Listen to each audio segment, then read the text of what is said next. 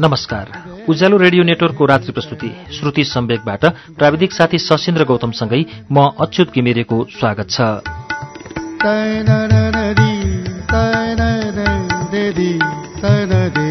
श्रुति सम्वेकको आजको श्रृङ्खलामा हामी सुबिन भट्टराईको उपन्यास सायाको अन्तिम श्रृङ्खला लिएर आइपुगेका छौं। गएको साता हामीले यसको 10औं श्रृङ्खला वाचन सुन्यौं र आज हामीले एक श्रृङ्खला पूरा पनि वाचन गर्ने पृष्ठहरू बाँकी छैनन्। जम्मा 6 पृष्ठ मात्रै बाँकी छ। यसको वाचन सुन्छौं र त्यसपछि सुबिन भट्टराई पनि आइसक्नु भएको छ कुराकानीको लागि। यसै उपन्यासबारे तपाईका जिज्ञासा र उहाँको लेखक जीवनबारे पनि कुराकानी गर्छौं। सुरुवातमा हामीले सायाको 11औं श्रृङ्खला वाचन गर्छौं। गएको साता 10औं श्रृङ्खलासम्म पुग्दा अतीतलाई सायाले काठमाडौँ बोलाएकी थिइन् र त्यसपछि एयरपोर्टबाट सिधै अतीतलाई लिएर आफ्नो घरमा पुगेकी छिन्। अतीत अलिकति नर्भस जस्तो भएका छन् र उनी बाथरूम बसेका छन्। हेरौं के हुन्छ आज 11औं तथा अन्तिम श्रृङ्खला वाचन सायाको। अब सुरु 219 पृष्ठबाट।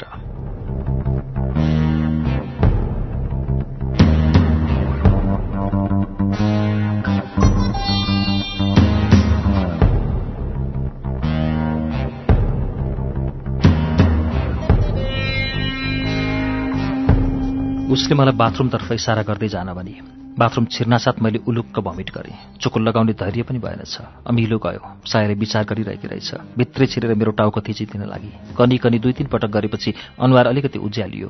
फ्रेस भएँ। लेमन टी खान्छौ? बनाइदिउँ? उसले प्रश्न गरी। मैले खान्छुको भावमा टाउको हल्लाएँ। घरमा कोही छैन? सोधौँला भन्ने लागेको थियो, तर अगाडि साया थिएन। वास्तवमा म त्यहाँ किन थिएँ मलाई त्यो पनि थाहा थिएन। सबै कुरा सोध्नु थियो, फुर्सद पनि थिएन। केही बेरमा साया किचनबाट आई, हातमा 2 कप लेमन टी लिएर।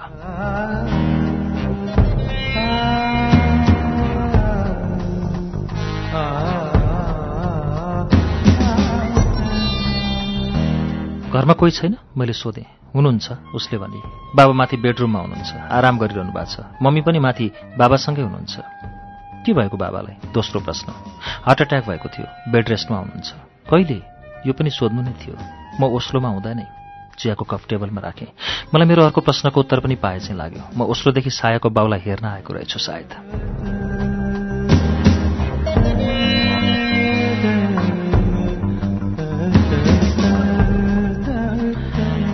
यो सोचिरहेका होलाउ तिमीलाई मैले किन बोलाएको? उसले पनि चियाको कप टेबलमा राख्दै भने। मैले होको भावमा टाउको हल्लाएँ। बाबाले नै भेट्न खोज्नु भयो तिमीलाई? नजर भुइँतिर लैजाँदै भने हिँडामाथि। ऊ उठी। मलाई पनि उठ्ने दबाब दिँदै मास्तिर जान मलाई आफ्नो पछि लगाई। म उसको पछि पछि लागेँ।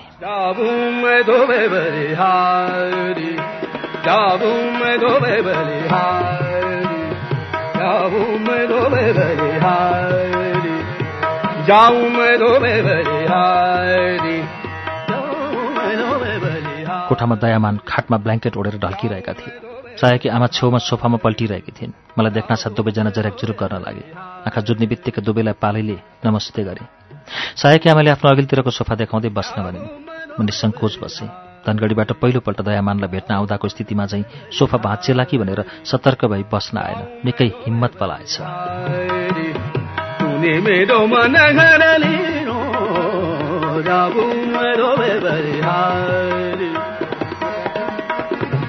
आखिरमा उसै पनि सायालाई मैले गुमाइसकेँ भनेर आँट आएको हुँदो। बसिसकेपछि दयामान सुतिरहेको सिरानी उनकी श्रीमतीले अलिकति ठडाइदिइन्। दयामान झन् मजाले अडेस लागे। एकपल्ट मुसुक्क हाँसे। यसो भनौँ हाँस्ने प्रयास गरे, तर खुलेर हाँस्न सफल भएनन्। दारी बढेर लामा लामा भएका रहेछन्। निकै शिथिल देखिन्थे उनी। एकछिनसम्म दायाँ बायाँ हेरे। केही बोल्न खोजिरहेका थिए सायद। सुरु गर्न जानेनन्।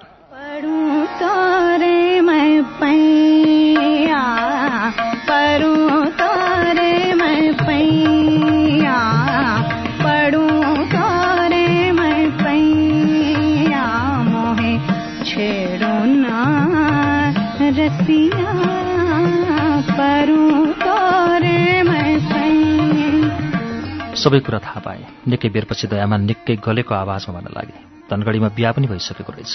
ओस्लोमा सँगै बस्ने कुरा पनि सबै थाहा भयो। सायाको सिमुन्टो लगाएर सोफामा बसिरहेकी थिए। सायाकी आमा पनि लगभग आफ्नै छोरीकै पोजिसनमा थिइन्। बुढा भन्दै गए, यति सबै कुरा भइसकेपछि हामीले त्यस्तो धेरै आपत्ति गर्ने ठाउँ पनि छैन। अब यहाँको सोसाइटी, हाम्रो नातो नालो सबैसँग विद्रोह गर्ने खालको हिम्मत त मसँग छैन।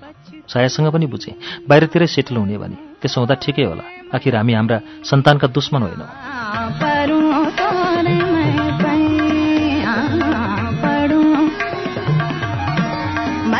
बुढाले पानी खान खोजे। सायाकी आमाले थर्मसबाट बुढालाई पानी सारेर दिए। गिलासबाट बाफ उडिरहेको थियो। बुढाले 3 चोटि सुरुप्प पारेपछि भन्न थाले, बिहाको विधि चाहिँ पूरा भएको भए राम्रो हुन्थ्यो। यहाँ त सम्भव छैन। अब यस्तो अवस्थामा हामी फेरि उता आउन सम्भव भएन। एउटा मन्दिरमा गएर कम्तीमा आवश्यक विधि चाहिँ पुर्याउनु भयो भने हामीलाई शान्ति मिल्ने थियो। म बुढाका कुरा चुपचाप सुनिरहेको थिएँ। प्रतिक्रिया के दिने केही सुझिरहेको थिएन।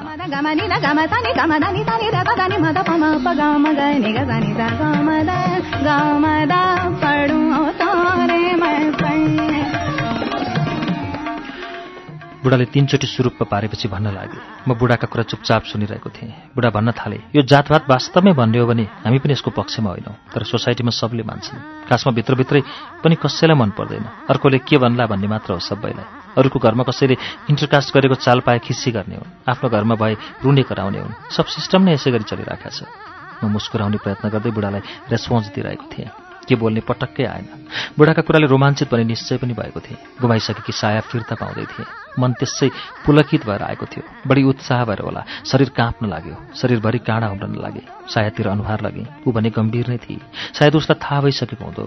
आफ्नो भागको रोमाञ्चकता उसले पहिल्यै अनुभव गरेर सिद्धाइसकेकी हुन्थ्यो।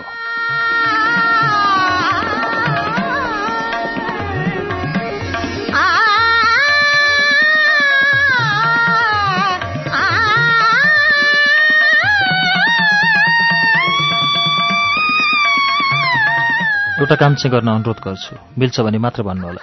बुढाले मलाई के हराउन लागेको नि खाटमा एकपल्ट सिरानी मिलाउँदै भने। हजुर, मैले पनि सोफामा आफ्नो जिउ मिलाउँदै भने। एकचोटि मिल्छ भने तपाईँको बुबाबामासँग भेट गराइदिनु होला। हामी अभिभावकहरूले पनि एक आपसमा चिनिन जरुरी छ। मैले हुन्छ भने। बुढाका भन्ने कुरा सकिए। मलाई सायाले आफ्नो रुममा लिएर गई, बुढाबुढीकै आदेश अनुसार।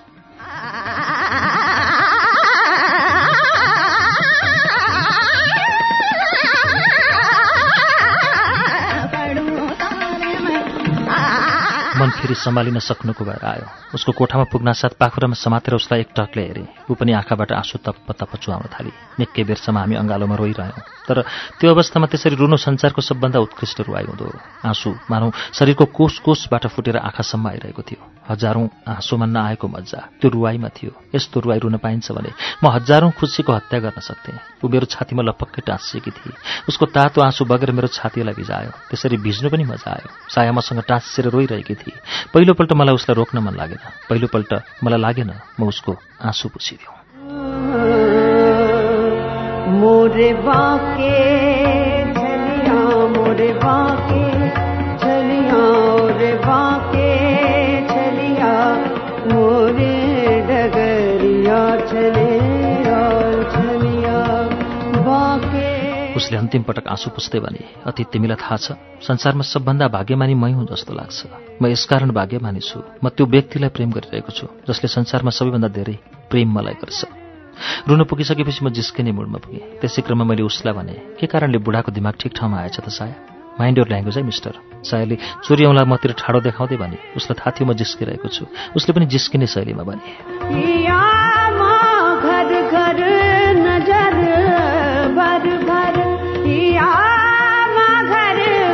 बस तो है देखो दिने रैन रे सोवरिया मोहे बाके छलिया मोरे बाके छलिया मोरे बाके छलिया मोरे डगरिया चलिया।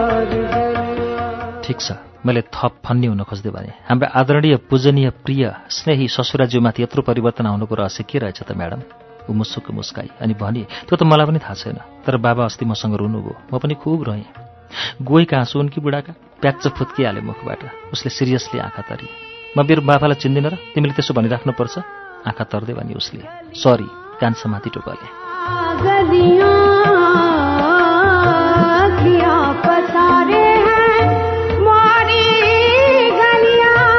जागी है रतियाँ बाकी है बतियाँ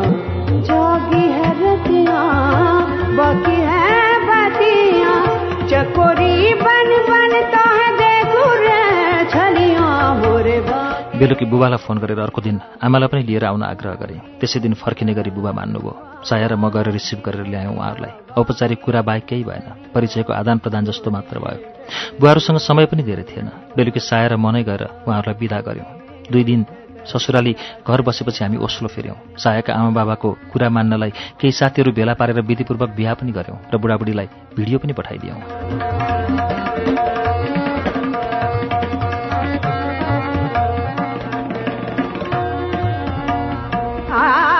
र यसरी साया मेरी सामाजिक पत्नी बनी। ऊ फेरि दुलै भई। उसको सिउँदोमा फेरि सिन्दुर हालियो, गलामा फेरि पोते लगाइयो। ऊ फेरि विवाहित भई। ऊ फेरि साया साक्य शर्मा भई। ऊ फेरि मेरी भई।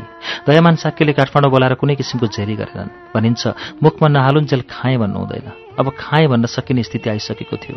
दुवै घर हाम्रो बिहामा सन्तुष्ट भएको थियो। योभन्दा खुसीको कुरा के हुनु।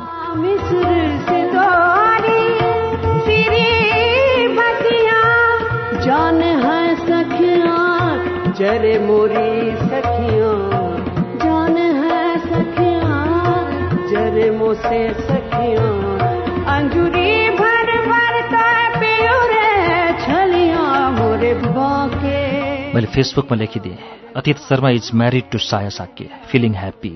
सायाले पनि रिलेसनसिप स्ट्याटस चेन्ज गरी निच्च दाँत देखाएको स्माइली सहित, अनि दुवैले आफ्ना प्रोफाइल पिक्चर पनि चेन्ज गर्यो।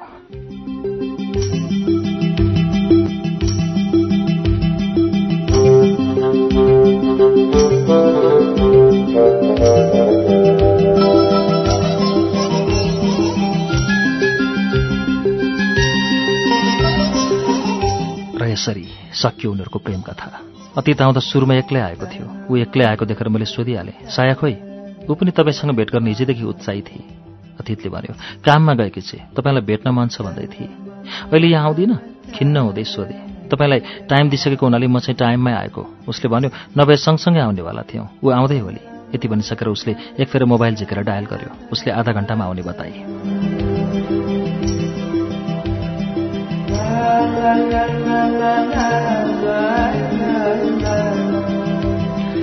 हामीले एक कप कफी र एक कप हट लेमन पनि खान पायौँ। चुरोटलाई पनि हामीले कफी र हट लेमनको कम्पनीबाट छुटाएनौँ। आधा घण्टामा साया पनि आई। साया पहिलेभन्दा अलिकति दुब्लाएर होला, अलिक अग्ली देखिए। ऊ मलाई देख्नासाथ परैबाट आफ्ना सेता दाँत देखाउँदै आई। बस्दै गर्दा उसलाई जिस्काएँ, के हो, 0 फिगर बनाउने लहर चल्यो कि के हो तिमीलाई? खुब उसको यस्तो उत्तर आयो। अब अर्कोचोटि भेट्नुभयो भने मोटाएर ढोइ बनेको देख्नु होला। किन त्यस्तो, केही स्पेसल छ र? प्रेग्नेन्ट छे, अतीतले मेरो कानमा सुटुक्क भन्यो। एक फेर हाँस्यौँ।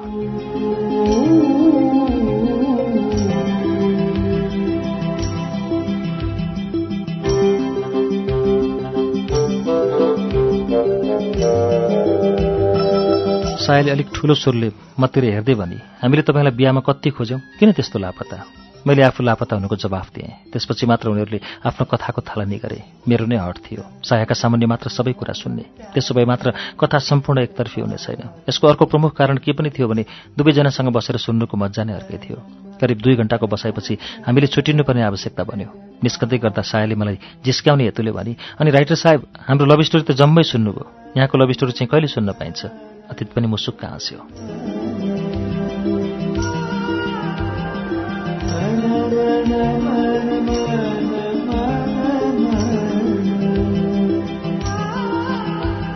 धेरैका प्रेम कथा सुन्दा सुन्दा अभ्यस्त भइसकेको म आफ्नो प्रेम कथा सुनाउने हैसियत राख्न सक्दिनथे। म प्रेममा थिइनँ। प्रेम गर्नु र प्रेमका कुरा लेख्नु फरक फरक अनुभव रहेछन्। साँच्चैकै घिउ खानु र घिउ खाएको हात सुँग्नु जस्तै। जवाफमा केही भन्नु थियो। मैले भने, सुनाउला नि कुनै दिन, सम्भवतः अर्को पटक भेट हुँदा। पक्का है त? सायाले भनी। अन्तिम पटक हक गर्यौँ। हेर्दा हेर्दै उनीहरू मेरो आँखाबाट ओझेल भइसकेका थिए।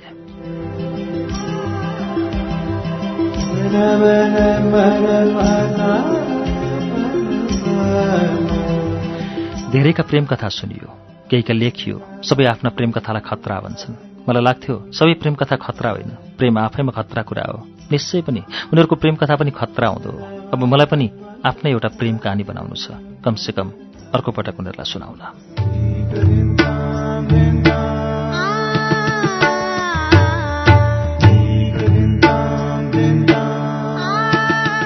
सायाको 11 श्रृङ्खला लामो वाचन 227औं पृष्ठमा आएर अब पूरा भएको छ।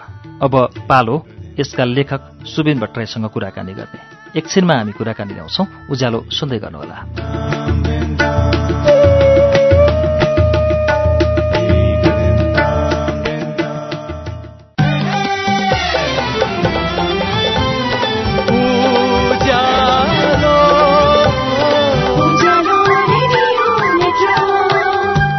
सीधा कुरा प्रश्न विचार उज्यालो रेडियो नेटवर्क।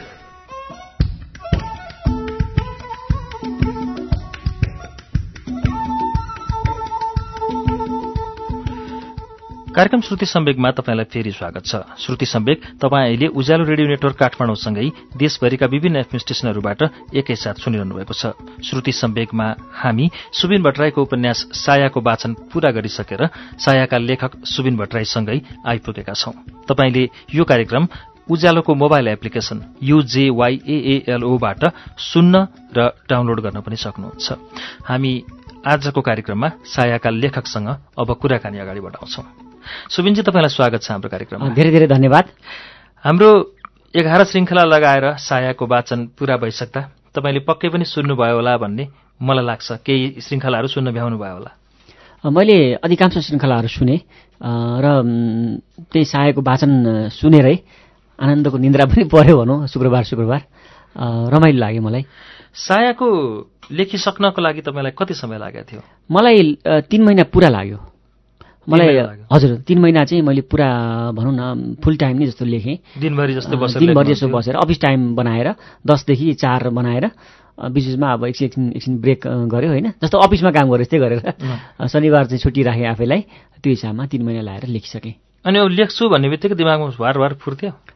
जस्तो एउटा प्लट चाहिँ बनाइन्छ, के लेख्ने भन्ने चिजमा चाहिँ अगाडि नै हामी क्लियर हुन्छौँ।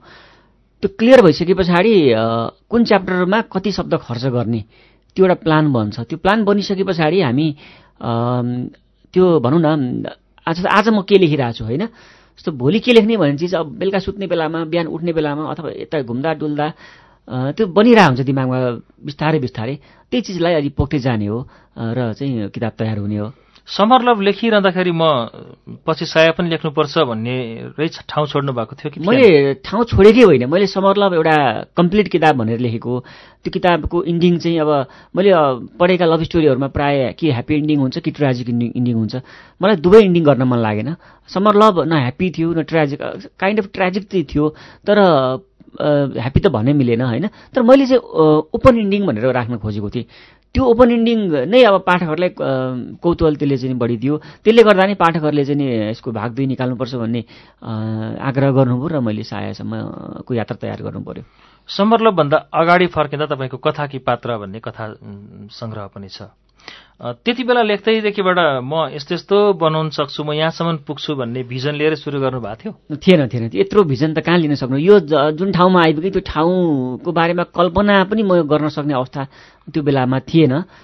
त्यो बेलामा खालि एउटा किताब चाहिँ मैले निकाल्नुपर्छ, एउटा चाहिँ ननिकाली त म मर्दिनँ भन्ने लागेको थियो र एउटा कथा कि पात्र कथा सङ्ग्रह मैले निकालेँ। त्यो निकालिसके पछाडि त्यसको रेस्पोन्सले गर्दाखेरि नेपालमा एउटा युथहरूलाई राम्रो लाग्ने खालको अथवा युथहरूलाई एट्र्याक्ट गर्ने खालको किताबको खाँचो छ भन्ने मलाई पर्यो। त्यसको आधारमा मलाई चाहिँ समरलभ भन्ने किताबको थिम आयो र मैले लेखेँ र मैले सोचे भन्दा पनि धेरै त्यो चाहिँ किताबले काम गर्यो।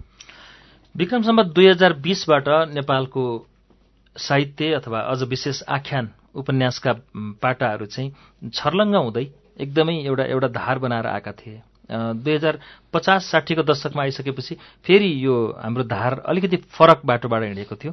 त्यसभन्दा पनि भिन्न धारमा तपाईँले लेख्नु भएको छ। यसरी धार स्वाट्टै परिवर्तन गर्दाखेरि पनि तपाईँले फ्यान फ्लो चाहिँ पाउनु भएको छ। तपाईँलाई डर लागेन? मलाई डर लागेन। मलाई डर किन लागेन भने मैले चाहिँ नि त्यो किताबबाट त ठुलो आशा राखेर अथवा चाहिँ नि यसले त ठुलो देशमा यो देशमा चाहिँ नि सबैले पढ्छन्, यत्रो ठुलो हिट हुन्छ भन्ने चिज त्यो राखेको भए चाहिँ त्यसले अप्ठ्यारो हुन्थ्यो। किनभने मान्छेलाई चाहिँ नि धेरै आशा गर्दाखेरि र नपाउँदाखेरि चाहिँ त्यसले चाहिँ एकदम दुःख दिन्छ, मान्छेलाई पीडा हुन्छ। मैले त्यत्रो धेरै आशा राखेको। तर मैले समरलभ लेखिरहँदाखेरि मलाई के चाहिँ लागेको थियो भने यो किताबले एउटा तहल्का चाहिँ मचाउँछ, एक किसिमले एउटा हुइम चाहिँ लिएर आउँछ। देशमा चाहिँ नि अलिक पढ्ने मान्छेहरू चाहिँ बढ्छन्, किताबलाई एप्रिसिएसन एकदम मिल्छ भन्ने चाहिँ मलाई लागेको थियो। तर लेभल त्यसको कतिसम्म जान्छ भन्ने चाहिँ मैले जस्तो अहिले गएँ नि त्यो हिसाबको चाहिँ मैले कल्पना कहिले पनि गरिनँ। फ्यान फ्लो राम्रो भइदियो होइन? हजुर, फ्यान फ्लो राम्रो भयो। तर तपाईँले भने जस्तै पठन संस्कृति पनि विकास भयो। त्यति हुँदाहुँदै पनि यो आम मूल बाटो हुन्छ नि साहित्यको, त्योभन्दा बाहिर गयो भन्नेहरू पनि छन्। त्यसमा बाहिर जाँदाखेरि मूल बाटोलाई छोडेको महसुस चाहिँ तपाईँलाई भएको छ कि छैन? ओहो, मैले छोडेँ मूल बाटो, म त गोरेटोतिर पो लागेँ अथवा अर्को बाटोतिर लागेँ जस्तो महसुस भएको छ कि छैन? मैले नयाँ बाटो बनाएँ भन्ने चाहिँ मलाई लाग्छ, र त्यसमा मलाई अलिकति पनि पछुतो पनि छैन। मैले किन त्यो अरू नै पुरानै बाटोमा म जान सकिनँ भन्ने मलाई लागेन। मलाई जहिले पनि एउटा कुराले आकर्षित गरिरह्यो। पछिल्लो समयमा साहित्यकार अमर न्यौपानेले एउटा भनाइ उहाँले भन्नुभएको छ, पहिलोचोटि साइकल बनाउने वैज्ञानिक हुन्छ, दोस्रोचोटि साइकल बनाउने मिस्त्री हुन्छ भनेर उहाँले भन्नुहुन्थ्यो। मलाई यो कुराले एकदम छोएको थियो। पुरानो कुरा नै रिपिट गर्ने हो भने त मिस्त्री भइन्छ। आफ्नो बाटो आफैले बनाउनुपर्छ, केही नयाँ चिज गर्नुपर्छ। वैज्ञानिक हुने हो भने, धेरै ठुलो एप्रिसिएसन पाउने हो भने, मान्छेहरूलाई चाहिँ नि धेरैभन्दा धेरै मान्छेहरूलाई चाहिँ नि आकर्षित गर्ने हो भने र सफल हुने हो भने यो चिज चाहिँ गर्नु पर्थ्यो। र मैले गरेकोमा अहिले एकदम मलाई खुसी पनि छु। म खुसी पनि छु किन यस अर्थमा भने धेरै पाठकहरू अहिले लेखक भएका छन् र उहाँहरूले चाहिँ यो मेरो बाटो भनौँ न, मैले कोरेको बाटोमा म पनि तपाईँ जस्तै लेखक हुन चाहन्छु, म पनि यसरी लेख्न चाहन्छु, मलाई सल्लाह दिनु, सुझाव दिनुहोस् भनेर उहाँहरू आउनुहुन्छ भने त्यो बाटोमा अरू पनि आउन खोज्दै हुनुहुन्छ र उहाँहरूलाई मैले एकदम हृदयदेखि स्वागत पनि गरिरहेको छु। प्रशंसा त अब धेरै नै छ। मैले आफैले पनि मेरो फेसबुक पेजहरूमा पनि तपाईँको प्रशंसा गरेर आइरहेको छ। आलोचना तपाईँलाई कस्ता कस्ता आएका छन्? आलोचना प्रशंसा दुइटै बटुलेको लेखक हो तपाईँ। मैले प्रशंसा पनि एकदमै धेरै प्रशंसा पनि पाएको छु। प्रशंसामा आलोचना पनि एकदम निकृष्ट पनि पाएको छु। व्यक्तिगत लान्छना, चरित्र हत्यासम्म पनि पुगेको छ आलोचनाको स्तर। भने म आलोचनाहरूलाई चाहिँ स्वस्थ आलोचना छ भने त म त्यसलाई एकदम गम्भीर रूपमा लिन्छु। मैले त्यो सुधार्नुपर्ने रहेछ है, यहाँनिर म अगाडि बढ्नको लागि यसो नगरी हुँदैन भन्ने लाग्छ। तर कतिपय आलोचनाहरू चाहिँ व्यक्तिगत एकदम रिस साध्नको लागि अथवा चाहिँ मेरो सफलतासँग चाहिँ ईर्ष्या गर्नेहरू, त्यो खालको आलोचक पनि मैले देखाएको छु। उनीहरूको कुरालाई चाहिँ म एकदम सामान्य रूपमा व्यवस्था गरिदिन्छु। तपाईँलाई अब आलोचनाकै प्रसङ्ग उठ्दाखेरि मैले यहाँ सुबिनजी आउँदै हुनुहुन्छ भनेर फेसबुकमा स्ट्याटस राख्ने बित्तिकै धेरै कमेन्टहरू छन्। प्रशंसा आलोचना दुवै छन्। फेरि यसमा पनि पहिलो आलोचना नै परेछ निरज दाहालको, पुस्तकको स्तर किन खस्किएको, सेलिब्रिटी भएपछि त झन् बढ्नुपर्ने होइन र समरलभ भन्दा साया र साया भन्दा मनसुन भनेर तपाईँलाई आरोप लाउनु भएको छ। निरजजी भन्नुभयो होइन नाम? निरजजी, यहाँलाई धेरै धेरै धन्यवाद। यहाँले चाहिँ किसिमको धारणा, आफ्नो चाहिँ विचार चाहिँ व्यक्त गर्नुभयो। अब के हुन्छ भने हेर्नुहोस् होइन, मैले 4वटा किताब लेखेको छु। 4वटा किताबका अलग अलग पाठकहरू छन्। कसैलाई कथाकी पात्र मनपर्छ, कसैलाई समरलभ मनपर्छ, कसैलाई साया त कसैलाई मनसुन। अहिले भनेपछि अब धेरै किताबको सङ्ख्या बढ्दै जाँदाखेरि पाठकहरू पनि कुन किताब मनपर्ने भन्ने चिज चाहिँ एउटा हुँदो रहेछ। जस्तो अब धेरैलाई चाहिँ समरलभ पनि मनपर्छ, किनभने त्यो त्यसले मानक बन्यो मेरो करियरमा भने। सायाका पाठकहरू छुट्टै छन्, आलोचना गर्ने पाठकहरू पनि छुट्टै छन्, मनसुनका प्रशंसकहरू पनि छन्, मनसुनका आलोचकहरू पनि छन्। अब यहाँलाई चाहिँ अब त्यो माथिबाट तल खस्किँदै गएको जस्तो पनि लागेछ। अर्को एउटा ह्युमन साइकोलोजी मैले बुझेसम्म हामीलाई प्राय पुराना कुराहरू नै बढी मनपर्छन्। पुराना अतीतमा हामीलाई रम्न मनपर्छ। हामीलाई चाहिँ पुरानो यो ठाउँ यो बेलामा सन् 1980मा यस्तो थियो भन्दाखेरि त्यसले आनन्द दिन्छ। 2015 हामीलाई मन पर्दैन, 16 मन पर्दैन। भनेपछि हामी बढी पुराना अतीतमा बढी रमाउन खोज्ने हिसाबमा त्यो भइरहेको हुन्छ। मलाई लाग्छ अर्को पुस्तक आइसकेपछि यहाँलाई मनसुन पक्कै पनि मन पर्नेछ, जसरी मनसुन आएपछि धेरै पाठकहरूलाई साया अहिले मन पर्न थालेको छ। धन्यवाद। मैले तपाईँको यी प्रश्नहरूलाई, यहाँ पाठकका प्रश्न अथवा श्रोताका प्रश्नसँगै मलाई आफ्नो प्रश्न पनि जोड्न मन लाग्यो। तपाईँले युरोपको यति राम्रोसँग व्याख्या गर्नुभएको छ, जानुभएको थियो आफै? म समरलभ लेख्नुभन्दा अगाडि अथवा साया लेख्नुभन्दा अगाडि युरोपमा गएको थिइनँ, पछि गएँ। अनि साया लेख्नुभन्दा पछाडि पुग्नुभएको? पछाडि पुगेँ म। तर सायामा त यस्तोसँग लेख्नु भएको छ कि तपाईँले पुगेको जस्तो, त्यो अनुभव कसरी लिनुभयो? त्यो चाहिँ त्यसलाई पनि एउटा रिसर्च भन्न सकिन्छ होइन। जस्तो कि बाहिर त अहिले साथीहरू धेरै हुन्छन्, प्लस हामी अहिले इन्टरनेटको सुविधा छ, युट्युब भिडियो हेर्छौँ हामी, विकिपिडिया, गुगल आदि इत्यादि सबै चिजहरूबाट र साथीहरूसँगको निरन्तर सम्पर्कबाट यी चिजहरू सम्भव भएको हो। तपाईँ नपुगिकन? हजुर। अर्को मलाई सोध्न मन लागेको कुरा, जस्तो हामी सिनेमामा हेर्दा पनि हिरोले ढिसिम मारेपछि हामीलाई स्वाद लाग्छ, आफैले मारे जस्तो लाग्छ र हामी मनोरञ्जन गरेर मजाले 3 घण्टा बिताउँछौँ। उपन्यासमा पनि पाठकले पनि त्यसै गरी आफूलाई प्रतिस्थापन गर्छ कुनै पात्रमाथि भने लेखकले पनि प्रतिस्थापन गरेपछि मात्रै राम्रोसँग लेख्न सक्छ कि जस्तो मलाई लाग्छ। तपाईँले भनौँ न समरलभ र सायाको कुरा गर्दा तपाईँले आफूलाई कुन पात्रको रूपमा त्यहाँ प्रतिस्थापित गर्नुभयो? समरलभ र सायामा म अधिकांश रूपमा अतीत शर्मा बनेर लेखेको छु। मैले मेरो व्यक्तित्व पनि अतीत शर्मासँग धेरै मिल्छ जस्तो लाग्छ। धेरै ठाउँमा म भ्रमण गर्दाखेरि पाठकहरूले भन्नुहुन्छ त्यो कथामा पढेको अतीत शर्मा ठ्याक्कै तपाईँ जस्तै लाग्यो मलाई, त्यो भन्नुहुन्छ। किनभने त्यो म भनेर मैले लेखा हुन्छ प्रथम पुरुषमा, उहाँहरूले चाहिँ लेखक भनेर बुझ्नुहुन्छ, सायद त्यो भएर पनि होला उहाँलाई। तर स्वभाव जस्तो अन्तर्मुखी हुने स्वभाव अनि त्यो प्रेमप्रतिको आसक्ति, त्यो टाइपको चाहिँ व्यक्तित्व ममा धेरै छ जस्तो लाग्छ र मलाई लाग्छ त्यो अतीत शर्मा भन्ने पात्रमा मैले धेरै न्याय गरेको छु। अनि लेखक पात्र नि? लेखक पात्र त एउटा काल्पनिक पात्रको रूपमा, अब आफू पनि लेखक भएको हुनाले त्यो लेखक बनाइदिए, आफू लेखक हुँदै छिनमा लेखक बन्दै छिनमा त्यो लेखक हुनलाई त्यो मेरो अहिलेको करियर बाटो सजिलो भयो होइन। तर अतीत शर्मा हुनलाई चाहिँ त्यो करियरलाई पर राखेर एउटा सुबिन भट्टराई मात्रै बनेर सोच्दाखेरि म अतीत शर्मा हुन सक्छु जस्तो लाग्छ। समरलभ र साया पढिसकेपछि मैले अनुभव गरेको, अब ठ्याक्कै कुन शब्दमा भन्नुभयो भने त म भन्न सक्दिनँ, तर समरलभ भन्दा पछि लेखिएको सायामा चाहिँ तपाईँले भोक्याबुलरी नै आफूमा ग्रोथ गरे जसरी एकदम बढी शब्दहरू त्यहाँ नभएका र अलिकति ट्रेन्डभन्दा बाहिरका मिठा हुने गरी शब्दहरू प्रयोग गर्नुभएको देखेँ मैले। मलाई त्यस्तो लागेको मात्रै हो कि साँच्चीकै नै बढी अध्ययन गर्नुभएको? अध्ययन त गरेको केही पनि होइन, किनभने समरलभ र सायाको दूरी त्यति धेरै छैन। समरलभ निस्केको 1.5 वर्षमा साया निस्किन भ्यायो। त्यो 1.5 वर्ष पनि पुरै 6 महिना मात्रै चुप लाएर बसी 6 महिनापछि लेख्न सुरु गरिहाल्यो।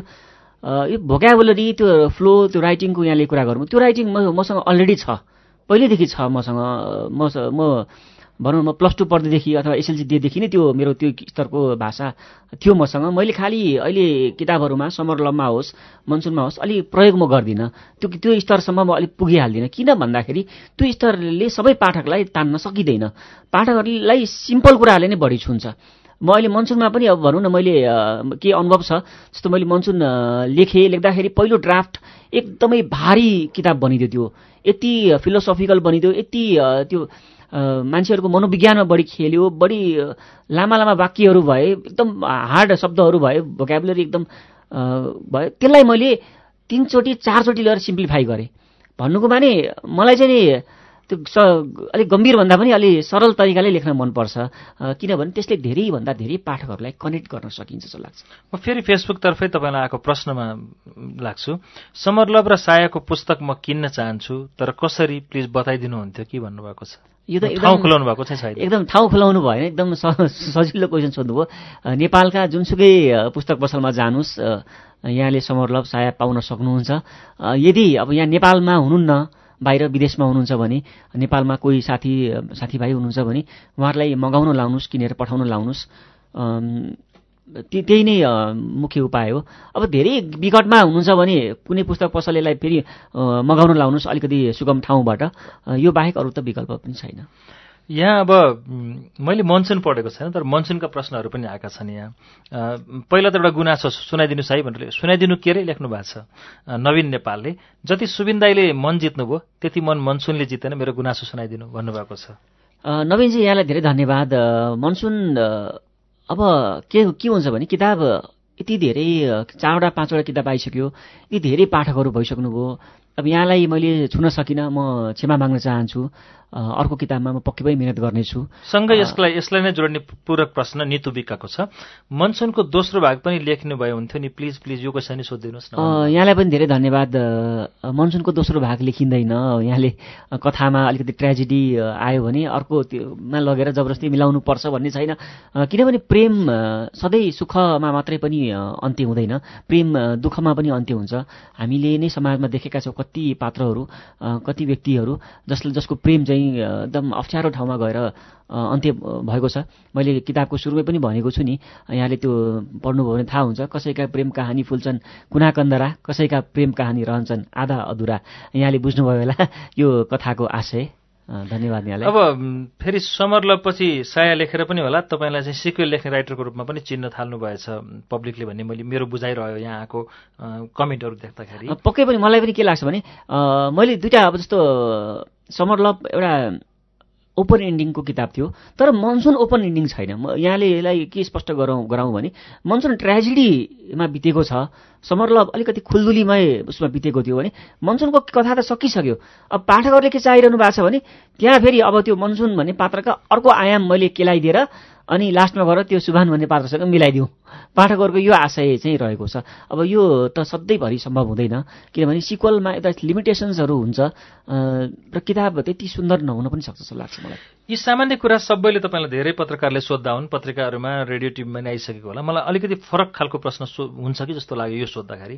मनसुन लेखिसक्दा अथवा आइसक्दा त तपाईँ एउटा लेखनमा एउटा नाम लिइसक्नु भएको थियो, तर समरलभ आउँदाखेरि यद्यपि त्यो अगाडिको कथा सङ्ग्रह आइसके पनि त्यति पपुलर भइसक्नु भएको थिएन। त्यो बेलामा समरलभ लेखिसकेपछि तपाईँले फर्स्टमा लिएर गएर कसलाई सुनाउनु भयो? समरलभ प्रतिक्रिया कस्तो पाउनु भयो? प्रकाशकलाई सुनाउनु भयो कि आफ्नो वरपरको कसैलाई सुनाउनु भयो? प्रकाशक माझमा धेरै पछि पुग्यो त्यो किताब। प्रकाशकमा पुग्नुभन्दा अगाडि त्यो किताब मेरै भाइहरू नै थिए होइन, साथीभाइहरू थिए, उनीहरूलाई नै मैले सुनाएँ। जस्तो मैले नर्वेका प्रसङ्गहरू जो मित्रबाट मैले लिएको थिएँ, भनौँ न नर्वेको ठाउँको बारेमा मैले जसरी लेख्न सफल भएँ, त्यो चाहिँ नर्वेमै बस्ने मेरा मित्रहरू थिए, उनीहरूले गर्दाखेरि सम्भव भएको थियो। अभियसली पाण्डुलिपि चाहिँ उनीहरूलाई पढाउन एकदम जरुरी थियो, उनीहरूलाई पढाएँ। अनि भाइहरू थिए उनीहरूलाई पढाएँ र एकदमै राम्रो रेस्पोन्स आयो। रातभरि निन्द्रा लागेन भन्ने टाइपको नै कमेन्ट उहाँहरूले साथीहरूले भाइहरूले गरे। त्यो चिज चाहिँ एकदम उत्साहजनक थियो। त्यसपछि तपाईँ प्रकाशकमा गइयो। प्रकाशकमा गइएको कथा अर्कै छ फेरि। र प्रकाशकले पनि पढेर राति 11-12 बजी मलाई एसएमएस गर्नुभएको थियो, यो किताब चाहिँ एकदम पढेर सिध्याएँ मैले, राम्रो लाग्यो भन्ने टाइपको मेसेज उहाँले गर्नुभयो। एकदम हतपत किताबहरू एक्सेप्टै नगर्ने प्रकाशकले किताब मेरो पहिलो किताबै पढेर एकदम दोस्रो किताब भनौँ न पढेर एकदम एप्रिसिएट गर्नुभयो। त्यो चिज आफैमा एउटा उत्साहजनक अवस्था। त्यसपछि तपाईँलाई अनि कस्तो भयो? त्यसपछि एकदम जोस आयो मलाई। एकदम त्यो चाहिँ मलाई लागेको थियो भने यो किताबले म्याक्सिममको मन जित्छ। मन नजित्नेलाई त अब जतिसुकै जे लेखे पनि कसैको त मन जित्नै सकिँदैन, कसैको मनै त्यति कठोर हुन्छ होइन, तर म्याक्सिममको मन जित्छ भन्नेमा चाहिँ म विश्वस्त थिएँ। अब आजभोलि लेख्दाखेरि चाहिँ तपाईँ के सोचेर लेख्नुहुन्छ? आजभोलि चाहिँ अलिकति अब के रहेछ भने नि पाठकहरू धेरै भएपछि अलिकति प्रेसर हुँदो रहेछ। त्यति बेला मेरा पाठकहरू नै समरलभ लेख्ने बेला मेरा पाठकहरू खासै थिएनन्। कथाकी पात्रमा कति नै पाठक थिए होइन, तर एकदम निर्बन्ध भएर लेखियो। अब चाहिँ के हुन्छ भने मेरो त अब लाखको सङ्ख्यामा पाठकहरू हुनुहुन्छ, लाखौँको सङ्ख्यामा, भने मेरो पाठकहरूलाई यस्तो चिज मनपर्छ है, मेरो पाठकहरूलाई यस्तो चिज मन पर्दैन है भनेर म एकदम सिलेक्टिभ राइटिङमा लागेको छु अहिले। कृष्ण आचार्यले तपाईँलाई सोध्नु भएको छ, यो सोध्नु कि यति मिठो शब्द कसरी सोच्नुहुन्छ? अब कृष्णजीलाई धेरै धेरै धन्यवाद होइन, यहाँले चाहिँ मेरो लेखाइलाई एकदम मिठो भनिदिनु भयो। यो चाहिँ नेचुरली आएको चिज हो जस्तो लाग्छ मलाई। मैले त्यति धेरै मिहिनेत गरेर साहित्यको अध्ययन गरेर साहित्यको ब्याकग्राउन्डबाट आएको मान्छे पनि होइन। म साइन्स पढेको, साइन्सको विद्यार्थी। मैले साहित्य पढ्नै पाइनँ कहिले पनि मेरो युनिभर्सिटी लेभलसम्म हुँदाखेरि। अलिअलि चाहिँ बाल्यकालमा छिटफुट किताबहरू बाहेक यो चाहिँ निरन्तर अध्ययन हुनुपर्छ, मिहिनेत गर्नुपर्छ आफूले। कतिपय अवस्थामा लकले पनि काम गर्छ, तपाईँले घुम्नुपर्छ, मान्छे चिन्नुपर्छ, समाज चिन्नुपर्छ। यो चिजहरूले तपाईँभित्रको लेखकलाई निखार्छ। अब यो धेरैको जिज्ञासा पनि होला, बिरानो सरोज नामबाट सोध्नु भएको छ, आजभोलि कता व्यस्त हुनुहुन्छ? अब नयाँ पुस्तक कहिलेसम्म पढ्न पाउँछौँ भनेर लेख्नु भएको छ। अहिले त यो मनसुनकै अब स्याहार सुसार गरिरहेको छु अहिले, 2 महिना भयो होइन। यसलाई नै अलिकति प्रवर्धन गर्नेतिर लागिरहेको छु। नयाँ कथा पनि सोचिरहेको छु साइडमा, तर अनेक कथाहरू दिमागमा आउँछन् जान्छन्। मलाई आफैलाई पहिला टच गर्नु पऱ्यो, छुनु पऱ्यो। मलाई जबसम्म कुनै कथाले मलाई छुँदैन त्यो कथा म लेख्दिनँ। यहाँहरूसँग पनि सम्पूर्ण पाठकहरूलाई म यो यहाँबाट अनुरोध गर्न चाहन्छु, यहाँहरूसँग पनि केही कथाहरू छन् भने कृपया मसँग सम्पर्क राख्न सक्नुहुन्छ। मलाई छोयो भने म यहाँको कथाहरू पनि किन नलेखौँ त? प्रेमकै हो अब लेख्ने? प्रेम त हुनुपर्छ जस्तो लाग्छ मलाई, किनभने पाठकहरूको अपेक्षा अघि पनि मैले भने नि, मेरा पाठकहरूलाई के मनपर्छ र के मन पर्दैन त्यो रुचि चाहिँ मैले पहिल ल्याएर त्यसै अनुसारले काम गर्नुपर्ने हुनसक्छ। प्रेम हुन्छ जस्तो लाग्छ मलाई चाहिँ आगामी किताबमा, कम्तीमा अब आउने किताबमा चाहिँ। हुन त मलाई प्राय इफ क्वेसन सोध्न मन लाग्दैन, तर आज सोध्नु लाग्यो सुबिनजी। तपाईँ फुल टाइम लेखक हो, यो नहुनु भएको भए के हुनुहुन्थ्यो? अथवा समरलभ हिट नभए भए के गर्नुहुन्थ्यो? यो नभएको भए म एउटा इन्भाइरोमेन्टल साइन्समा मास्टर्स डिग्री गरेको विद्यार्थी थिएँ। म सायद नेपालमा त मैले अनगिन्ती ठाउँहरूमा आवेदन दिँदा पनि मलाई इन्टरभ्यूको लायक पनि सम्झेन धेरै सङ्घ संस्थाहरूले। म कतै कुनै अरू नै देशमा चाहिँ म सेटल भइसकेका हुन्थेँ होला जस्तो लाग्छ। तपाईँको घरको परिवार तपाईँले यो पेसा रोजेर सन्तुष्ट हुनुहुन्छ त? बुवा आमा बुवा आमाहरूको हकमा चाहिँ एकदम टाइम लाग्ने रहेछ। अहिले राम्रो भइरहेछ भनौँ न। पहिला चाहिँ लेखेर पनि हुन्छ भन्ने टाइपको कुराहरू आउँथे। उहाँहरूले चाहिँ नि 1-2 वर्ष अगाडिसम्म पनि लोकसेवा लडे हुन्थ्यो, फलान ठाउँमा चाहिँ फर्म भरे हुन्थ्यो भन्ने चाहिँ गर्नुहुन्थ्यो भने अहिले मलाई लाग्छ उहाँहरू एकदम सन्तुष्ट हुनुहुन्छ। अहिले उहाँहरूले त्यो किसिमको कुराहरू मसँग गर्नुहुन्न। तर भविष्यमा चाहिँ अब रिटायर भएर पेन्सन आउने कुराहरू पनि चाहिँ त्यो कुरा गर्नुहुन्छ होइन। अब यो पेसामा त रिटायर भएर पेन्सन आउने भन्ने त हुँदैन। तर किताबहरूको रोयल्टीले चाहिँ एकदम कालान्तरसम्म चाहिँ पुगिरहेको छ भन्ने एउटा सोच उहाँहरूले बुझिसक्नु भएको छ। परिवारको कुरालाई ल हामीले एकछिन बिर्स्यौँ होइन, जेनेरेसन ग्यापले गर्दा पनि त्यो भयो होला। तपाईँ आफूलाई चाहिँ पुगिरहेको छ त यसले? मलाई मजाले पुगिरहेछ। अब मान्छेको सन्तुष्टि कतिसम्म हुन्छ भन्ने चिजले यो चाहिँ निर्भर रहन्छ होइन। अब आवश्यकताहरू, इच्छाहरू, महत्त्वाकांक्षाहरू त कहिले पनि पुरा हुँदैन मान्छेको। एउटा पुरा भयो अर्को आउँछ, अर्को पुरा भयो अर्को आउँछ। तर आजको मितिसम्म चाहिँ म सन्तुष्ट छु।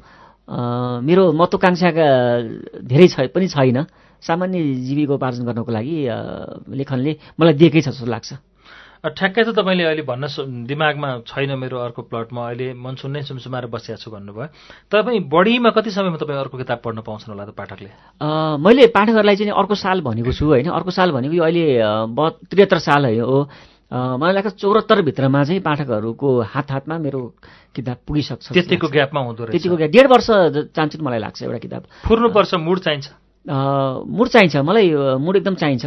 तर दिमागमा पहिला कथाको प्लट आइसकेको छ भने चाहिँ मैले अघि पनि भने नि, मैले 3 महिना चाहिँ ढोका थुनेर बसेँ भने एउटा पाण्डुलिपि लिएर म निस्किन्छु। अब लगभग हामी अन्त्यतिर छौँ सुबिनजी। यो तपाईँसँगको कुराकानी सुनिसकेपछि अथवा यो 10 भागदेखिबाट पालो कुरेर साया सुनिसक्नु भएको कति साथीहरूले चाहिँ यो सकिसकेपछि तपाईँसँग सम्पर्क गर्न खोज्नुभयो भने मलाई यहाँ अहिले कार्यक्रम चल्दै पनि कति फेसबुक र ट्विटरमा प्रतिक्रिया आइरहेको छन् तपाईँलाई कसरी भेट्न सकिन्छ भनेर। तपाईँलाई भेट्न वा सम्पर्क गर्न के गर्नु पर्यो? म चाहिँ बढीभन्दा बढी सोसियल मिडिया चलाउँछु र त्यसबाट मैले सक्दो जवाफ दिइरहेको हुन्छु पाठकहरूलाई। मलाई फेसबुकमा यहाँले खोज्न सक्नुहुन्छ सुबिन भट्टराई, स्पेलिङ सहित भन्नुहोस्। SUBINBHATTARAI। फेसबुकमा सुबिन भट्टराई भनेर सर्च गर्नुभयो भने मेरो पेज आउँछ। त्यो पेजमा यहाँले मेरो प्रोफाइल पिक्चर र मनसुनको कभर देख्नुहुन्छ पक्कै पनि। त्यो पेजमा म उपलब्ध छु। ट्विटरमा मलाई खोज्न चाहनुहुन्छ भने सुबिन भट्टराई 1 मेरो ह्यान्डल, स्पेलिङ सुन्नुहोला SUBINBHATTARAI 1 मेरो ट्विटर ह्यान्डल। र म इन्स्टाग्राममा पनि एकदम एक्टिभली छु।